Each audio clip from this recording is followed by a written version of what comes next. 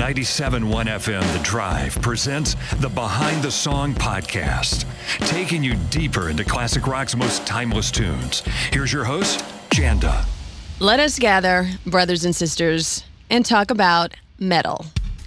More to the point, let's dig into a band that so fully embodies the metal edge of rock and roll that they have been exalted in pop culture as the example of just what metal is and represents. A British band so perfectly metal that director Rob Reiner was inspired by them to create the characters in This Is Spinal Tap, where album covers could be none more black and the volume on Nigel's amp goes to 11. A band with a sound, an important look, and a name that could be none more metal. The one and only Judas Priest. If you like this episode, help us out with a like at the end, and if you're watching on YouTube, don't forget to hit that subscribe button. Every single element of the band Judas Priest seems preordained from some dark lord, but those metal pieces fell into place over time, starting back in the late 60s, where the band began their quest in their home city in the industrial heart of England, Birmingham, in an area known as the Black Country. Coal, iron, brick, and steel factories blew black smoke from their smokestacks, covering the land with soot falling down. The Black Country is the same land that yielded one of the bands considered to be part of the first triumvirate of British heavy metal, along with Led Zeppelin and Deep Purple. Black Sabbath came up out of those same sooty streets in Birmingham. All these crazy alien stories can't be true, can they? Hey, it's Stephen Diener, host of the Unidentified Alien Podcast. And whether you're new to the conversation or have been looking into it for years, you need to check out the fastest growing alien show out there, the Unidentified Alien Podcast, or UAP for short. There's a crazy amount of alien encounter stories out there from all over the world. And the beauty of it is that I bring them all to you and let you decide what you believe. Download and subscribe to UAP on any of the major podcasting platforms. And you can also find it on UAPpodcast.com. Just like in This Is Spinal Tap, Judas Priest have had multiple turnovers in the lineup, particularly with the drummers. And the very first incarnation of the band features an altogether different lineup than the classic lineup that we've come to know since. In fact, the name Judas Priest is said to have been coined for the band by their first bassist, Brian Stapenhill, when the band formed back in 1969. It is said to have been taken from a lyric from Bob Dylan's song, The Ballad of Frankie Lee and Judas Priest, from Dylan's 1967 album, John Wesley Harding. It was also a phrase used by TV actors in those days to avoid taking the Lord's name in vain on camera when the script called for it, which some say has a bit to do with the name as well. Either way, they were armed with a name for a metal band that could not be beat. But the turnover within the band continued. Bassist Ian Hill and KK Downing on lead guitar were the earliest members of what became the classic lineup, which evolved to include Glenn Tipton, also on lead guitar. That twin lead sound firming up as an important part of the Judas Priest sound. Rob Halford joined the band as their lead singer in 1972. It wasn't until the band's third album, Sin After Sin, in 1977, that drummer Dave Holland made his first appearance as a guest drummer. Prior to that, drums had been handled by more than half a dozen drummers since the band's inception, although none of them spontaneously combusted, like in Spinal Tap. And it was this classic lineup of Judas Priest, KK Downing, Ian Hill, Glenn Tipton, Dave Holland, and Rob Halford that wrote and recorded one of the most important albums in all of metalldom, 1980's British Steel.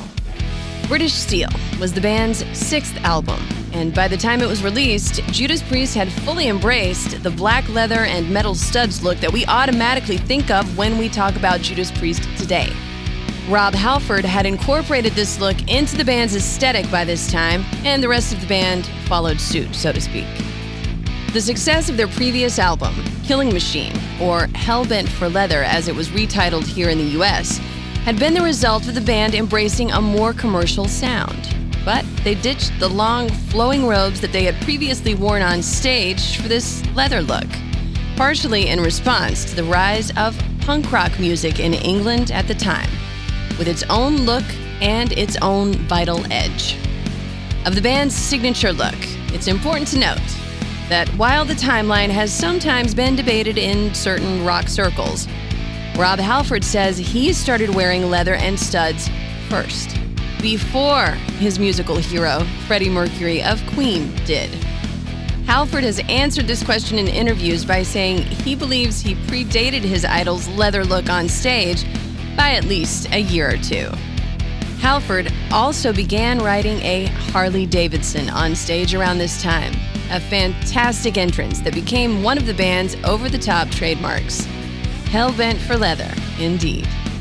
So, they had the most metal of names, and they had long had their own symbol, the three-pronged Devil's Tuning Fork, which is said to symbolize the twin guitar sound. And now, they had the leather and studs look that was oh so metal. And with 1980s British steel, they had the songs that would propel them from metal darlings and culture leaders to real mainstream success. One of the interesting things about this album is that it was actually recorded in Ringo Starr's home, Tittenhurst Park, which had previously been the home of John Lennon and Yoko Ono. Lennon and Ono's Imagine film was mostly recorded there, and it was the setting for the very last photo shoot that the Beatles were all in together in 1969. Judas Priest preferred the acoustics in the house to the recording studio on the grounds, so they moved the recording operation into the house, and that ended up being an important move for the inspiration of the song Living After Midnight. The story goes that one night during the recording sessions, Halford was asleep upstairs in the house while Glenn Tipton was downstairs working out riffs on his guitar.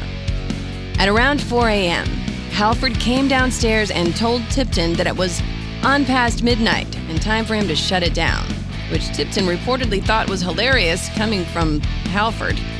That little incident sparked the idea for Living After Midnight, a song that does exactly what metal songs are supposed to do: provide a fun escape from the grind of life, and it does it with the literal undertaking of the phrase "Don't bore us, get to the chorus." It kicks off with the chorus. It starts like this: Living after midnight, rockin' to the dawn, lovin' till the morning, then I'm gone. I took the city about 1 a.m., loaded.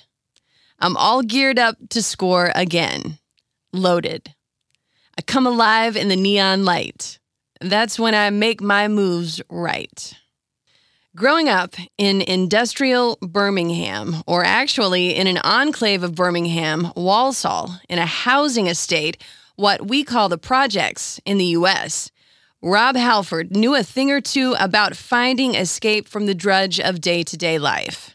He spent his early years before joining Judas Priest working on theatrical production sets and managing a men's clothing store, determined to avoid the factory life that he grew up around.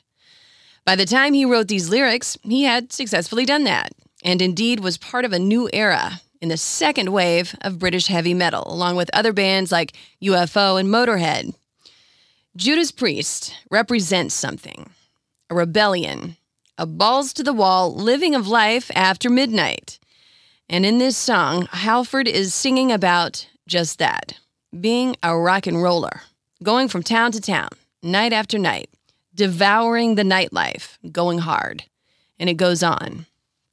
Got gleaming chrome, reflecting steel, loaded. Ready to take on every deal, loaded. My pulse is racing, I'm hot to take. This motor's revved up, fit to break. You can almost visualize Halford on his motorcycle, taking the stage for one of the most metal entrances ever by any frontman. It's his life, his band, Halford's world at the time, made into an instant Judas Priest classic. I'm aiming for ya. I'm gonna floor ya. My body's coming all night long. The air's electric sparking power, loaded. I'm getting hotter by the hour, loaded. I set my sights and then home in.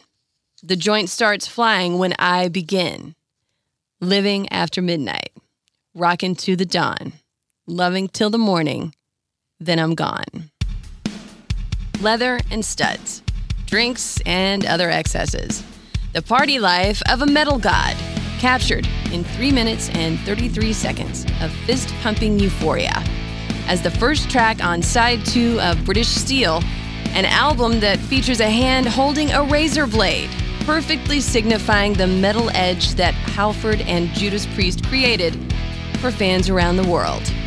Living After Midnight was one of the singles released from British Steel that propelled it to become their first gold and then platinum-selling album in the US. And it came as quite a surprise to Judas Priest and to the metal world at large when they were sued by the parents of a pair of Nevada teens who shot themselves in 1985 after a night of drinking. One of the teens died as a result, and the surviving teen claimed that it was a subliminal message in Judas Priest's Stained Class album that pushed the teens toward suicide. The band sat in a courtroom in Reno, Nevada for 6 weeks during the trial in 1990, defending their lyrics and denying claims of any subliminal messages in their songs. The case was finally dismissed. Halford had this to say about the entire incident. It tore us up emotionally, hearing someone say to the judge and to the cameras that this is a band that creates music that kills young people. We accept that some people don't like heavy metal, but we can't let them convince us that it's negative and destructive. Heavy metal is a friend that gives people great pleasure and enjoyment and helps them through hard times. Metal music is about leaving the common world for a while and getting into a kind of musical primal freedom. It's going out with your friends to the concert, pounding beers in the parking lot and having a good time, and then going back to work the next day. It's losing yourself in the ferocious energy of the songs and appreciating the effort of the band on stage to take you away from the mundane affairs of everyday normal life. Judas Priest deliver that. They did from the start, and they still do now. It's so fitting that the cult classic documentary Heavy Metal Parking Lot was filmed in the parking lot of a Judas Priest concert in Maryland in 1986. And the interviews captured with Priest's metalhead fans tailgating before the show, ready to start living after midnight and rocking till the dawn, are now a part of rock and roll history. It was in that year, in 1986, that Rob Halford finally broke free from years of alcohol and drug addiction. He overdosed and went into rehab, even staying sober after his romantic partner committed suicide. He has now been sober for well over 30 years and counting, and credits his sobriety with saving his life. This is a man who came up from the projects to tour the world and become known as the Metal God, who also hobnobbed with celebrities and lived among the party circuit of the rich and famous and of the gay underground. When Halford first came out as gay in a 1998 interview on MTV, he was one of the first metal artists to do so. And he talks about the importance of making that fact about himself public in his excellent autobiography, Confess. He has since become a vocal supporter of LGBTQ rights, and he says that his fears of not being accepted by fans after his coming out were thankfully unfounded. Rob Halford continues to be a singular presence in metal music to this day, 50 years into the long history of Judas Priest. The band has sold well over 50 million albums, and they've been immortalized in The Simpsons TV show, where Bart is seen writing, "Judas Priest are not death metal," on a chalkboard gag in the opening of an episode. The Guardian anointed the album British Steel as the album that defines British heavy metal, and the influence of Judas Priest cannot be underestimated on bands that came after them. From a band that did everything from cover Fleetwood Mac's The Green Manalishi with the two-pronged crown to riding a Harley on stage, every single thing Judas Priest has ever done has been done entirely their own way, first and best. They represent the triumph of metal music's world building, fronted by one of the most unique singers who ever belted out an operatic verse, shaved head, leather, studs, and all. And every time we crank up Livin' After Midnight, we fans know a little bit about what it's like to feel like a metal god too. Riding the edge of the razor blade through the grooves of British steel. I'm Janda, and this has been Behind the Song. Thanks as always to Christian Lane for the music you hear on these podcast episodes. If you like it, give it a thumbs up and hit subscribe at the end. You can also watch excerpts of the videos on the Behind the Song TikTok channel. On the way, much more classic rock and roll.